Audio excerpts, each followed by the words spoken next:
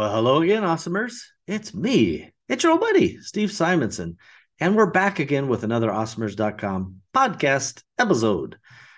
We are in the heart of our Founder Foundations mini-series, and we're now into the finance section or module, if you will.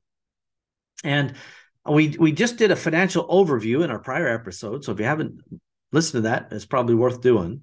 But today we're going to get into what we would think of as our accounting systems, right? What is your raw financial system for basically keeping score?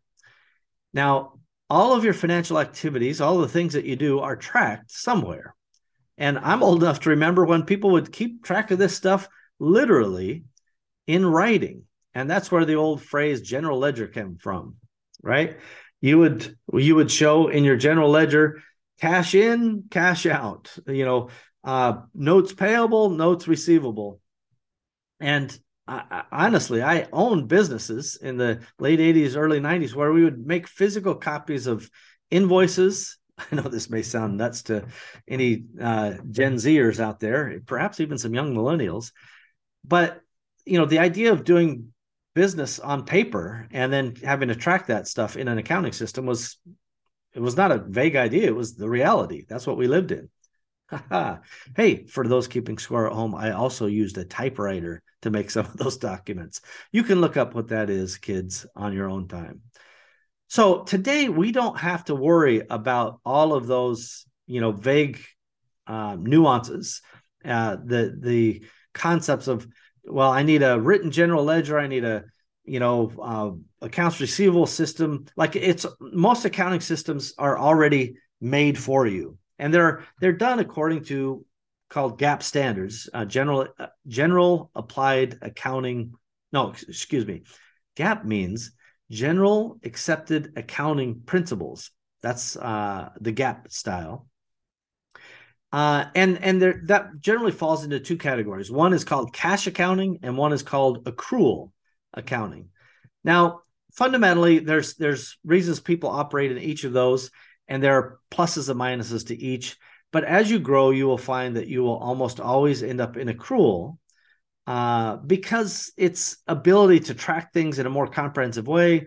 There are some ultimate, downsides of tax and upsides of tax, but let's just say as you get big, you're going to go accrual. And for that reason, maybe you should start with accrual just so you don't have to deal with it. I will give you a giant asterisk. I first learned about a little topic called phantom profit, everybody. We were on an accrual accounting, and boy, it certainly felt cruel at the time. And we had bought some equipment, but this would apply if you bought inventory. And so we had no money, and tax, the CPA did the taxes, and they said, hey, you owe, let's say $25,000. I'm pulling some number out of random, but it's on scale. And it's like, well, we don't have $25,000. We have no money. This business is not making money. How is this possible? And they said, no, the business made money, and you use that money to buy inventory or equipment in my case. And now you got to pay the tax man because you bought $100,000 worth of equipment, and that was profit that you used from your net proceeds of your cash flow. So pay up. And I just struggle with it. I'm like, what? I don't get it. This is painful. And ultimately they said, this is, hey, little buddy, Steve, this is what we call phantom profit. Because you're on accrual system, you're spending, you're able to spend that money, but that's not deductible right now. It's not an expense as we sit here today. And that would have been expensable in a cash accounting scenario. I'm not advocating which one you should be on. I'm just telling you the ramifications of each in that particular little story. Fundamentally, you and your CPA can make the decision on how you want to set up your accounting. It's probably going to be on accrual, especially if you want to get big, because you can control and you can time things, I think, to a much higher level.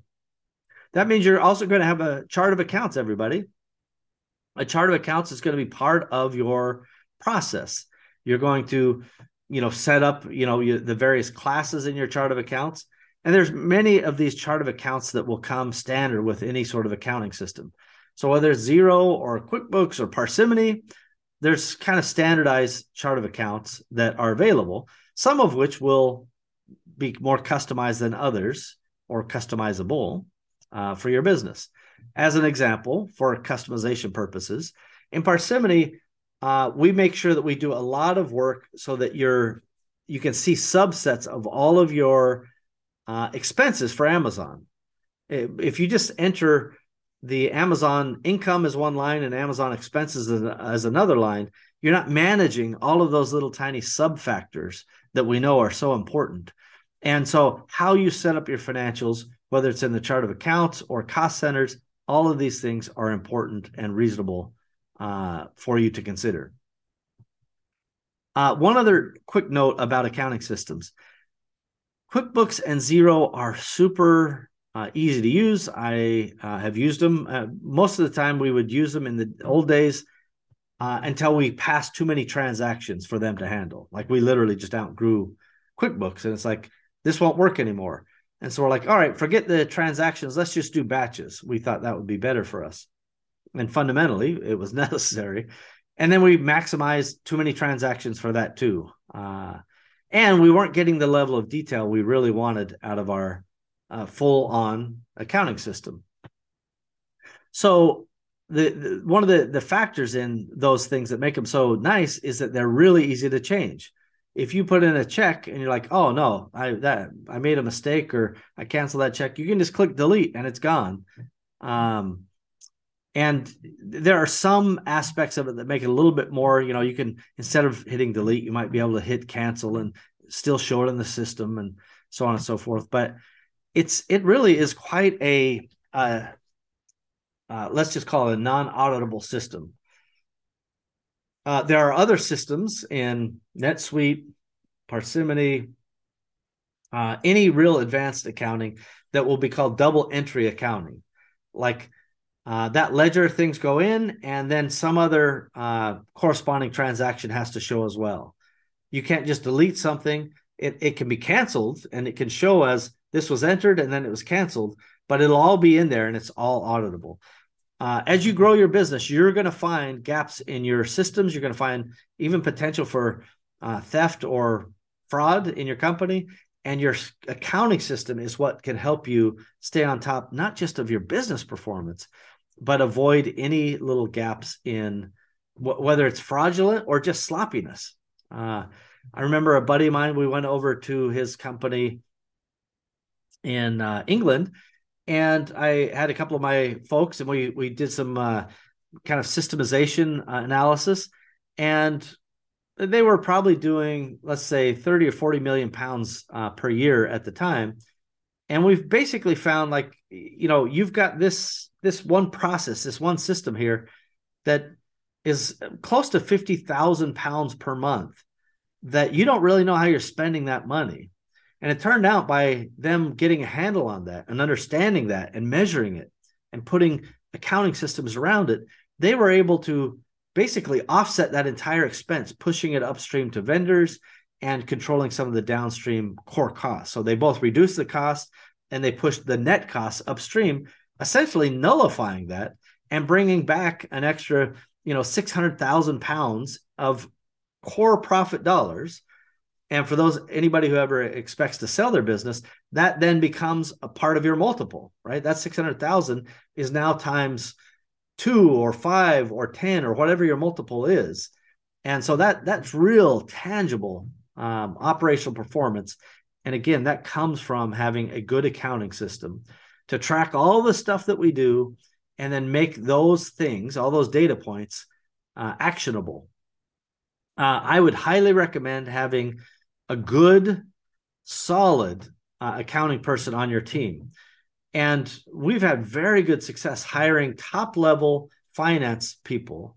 I'm talking about people already with CPA degrees or already with experience at one of the big 4 accounting firms. We have found wonderful, great talent at relatively affordable levels, right? Everybody has to determine what their level of comfort is. But significantly below what you would say the same talent would cost, in Canada or US or England or what have you. Yet we're offering them a great remote position. So they're winning and we're winning by being able to bring that great talent into the fold, even though we couldn't afford that same level of talent if we had to buy local. This is one of the great things about having a global or remote workforce is you can find the best people anywhere in the world. You can then fold them into this accounting system. Ideally, it's cloud-based, it's multi-user, and that everybody has their own roles and permissions that you're managing. This is so, so important.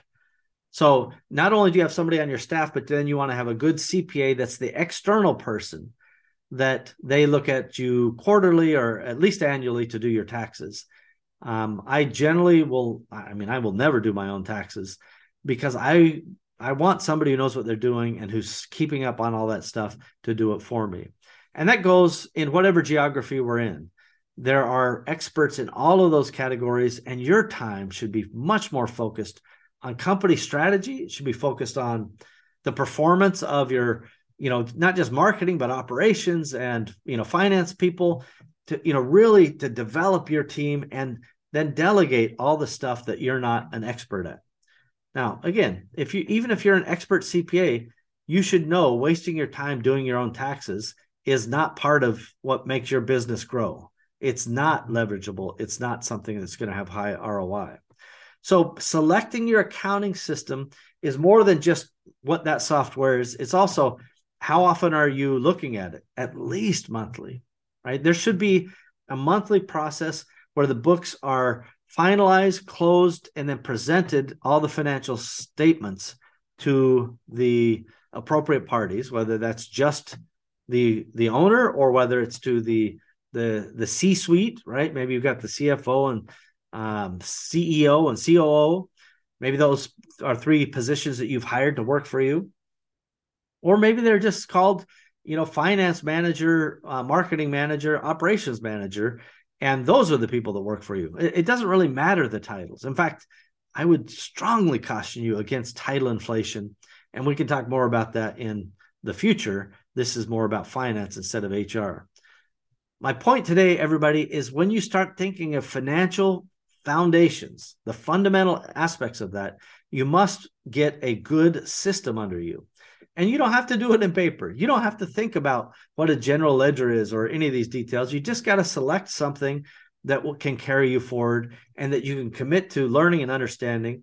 And I will just throw in a little love here. If you haven't checked out Parsimony.com and you don't understand how it's a business operating system that includes apps like finance and it includes apps like CRM and other apps to manage lots of different parts of your business, then you haven't yet had the opportunity to have kind of the curtains drawn back and you go, holy crap, an entire platform, a business operating system that I can just focus on the apps that matter the most to me. That's the power of Parsimony. And it's something that I believe in. And well, frankly, it's something that we started developing over 20 years ago. And it has served us extraordinarily well along the way. The best part of that news is since about 2018, we started engineering it so it can serve you too. And you can go check it out at parsimony.com right now. So that's it for me today, everybody. Please, do the comments, like, subscribes. If you find value in this, go ahead and leave a nice review. 5 stars, baby. Don't hold back. Let's give it all. All of those stars will be wonderful. And I read those reviews and I appreciate them. And I want to just thank each and every one of you for your attention. And this is how the Awesomer Road is paved. It's in learning, it's in time, it's in participation. And you're right on that road with me. Thanks, everybody. Bye-bye.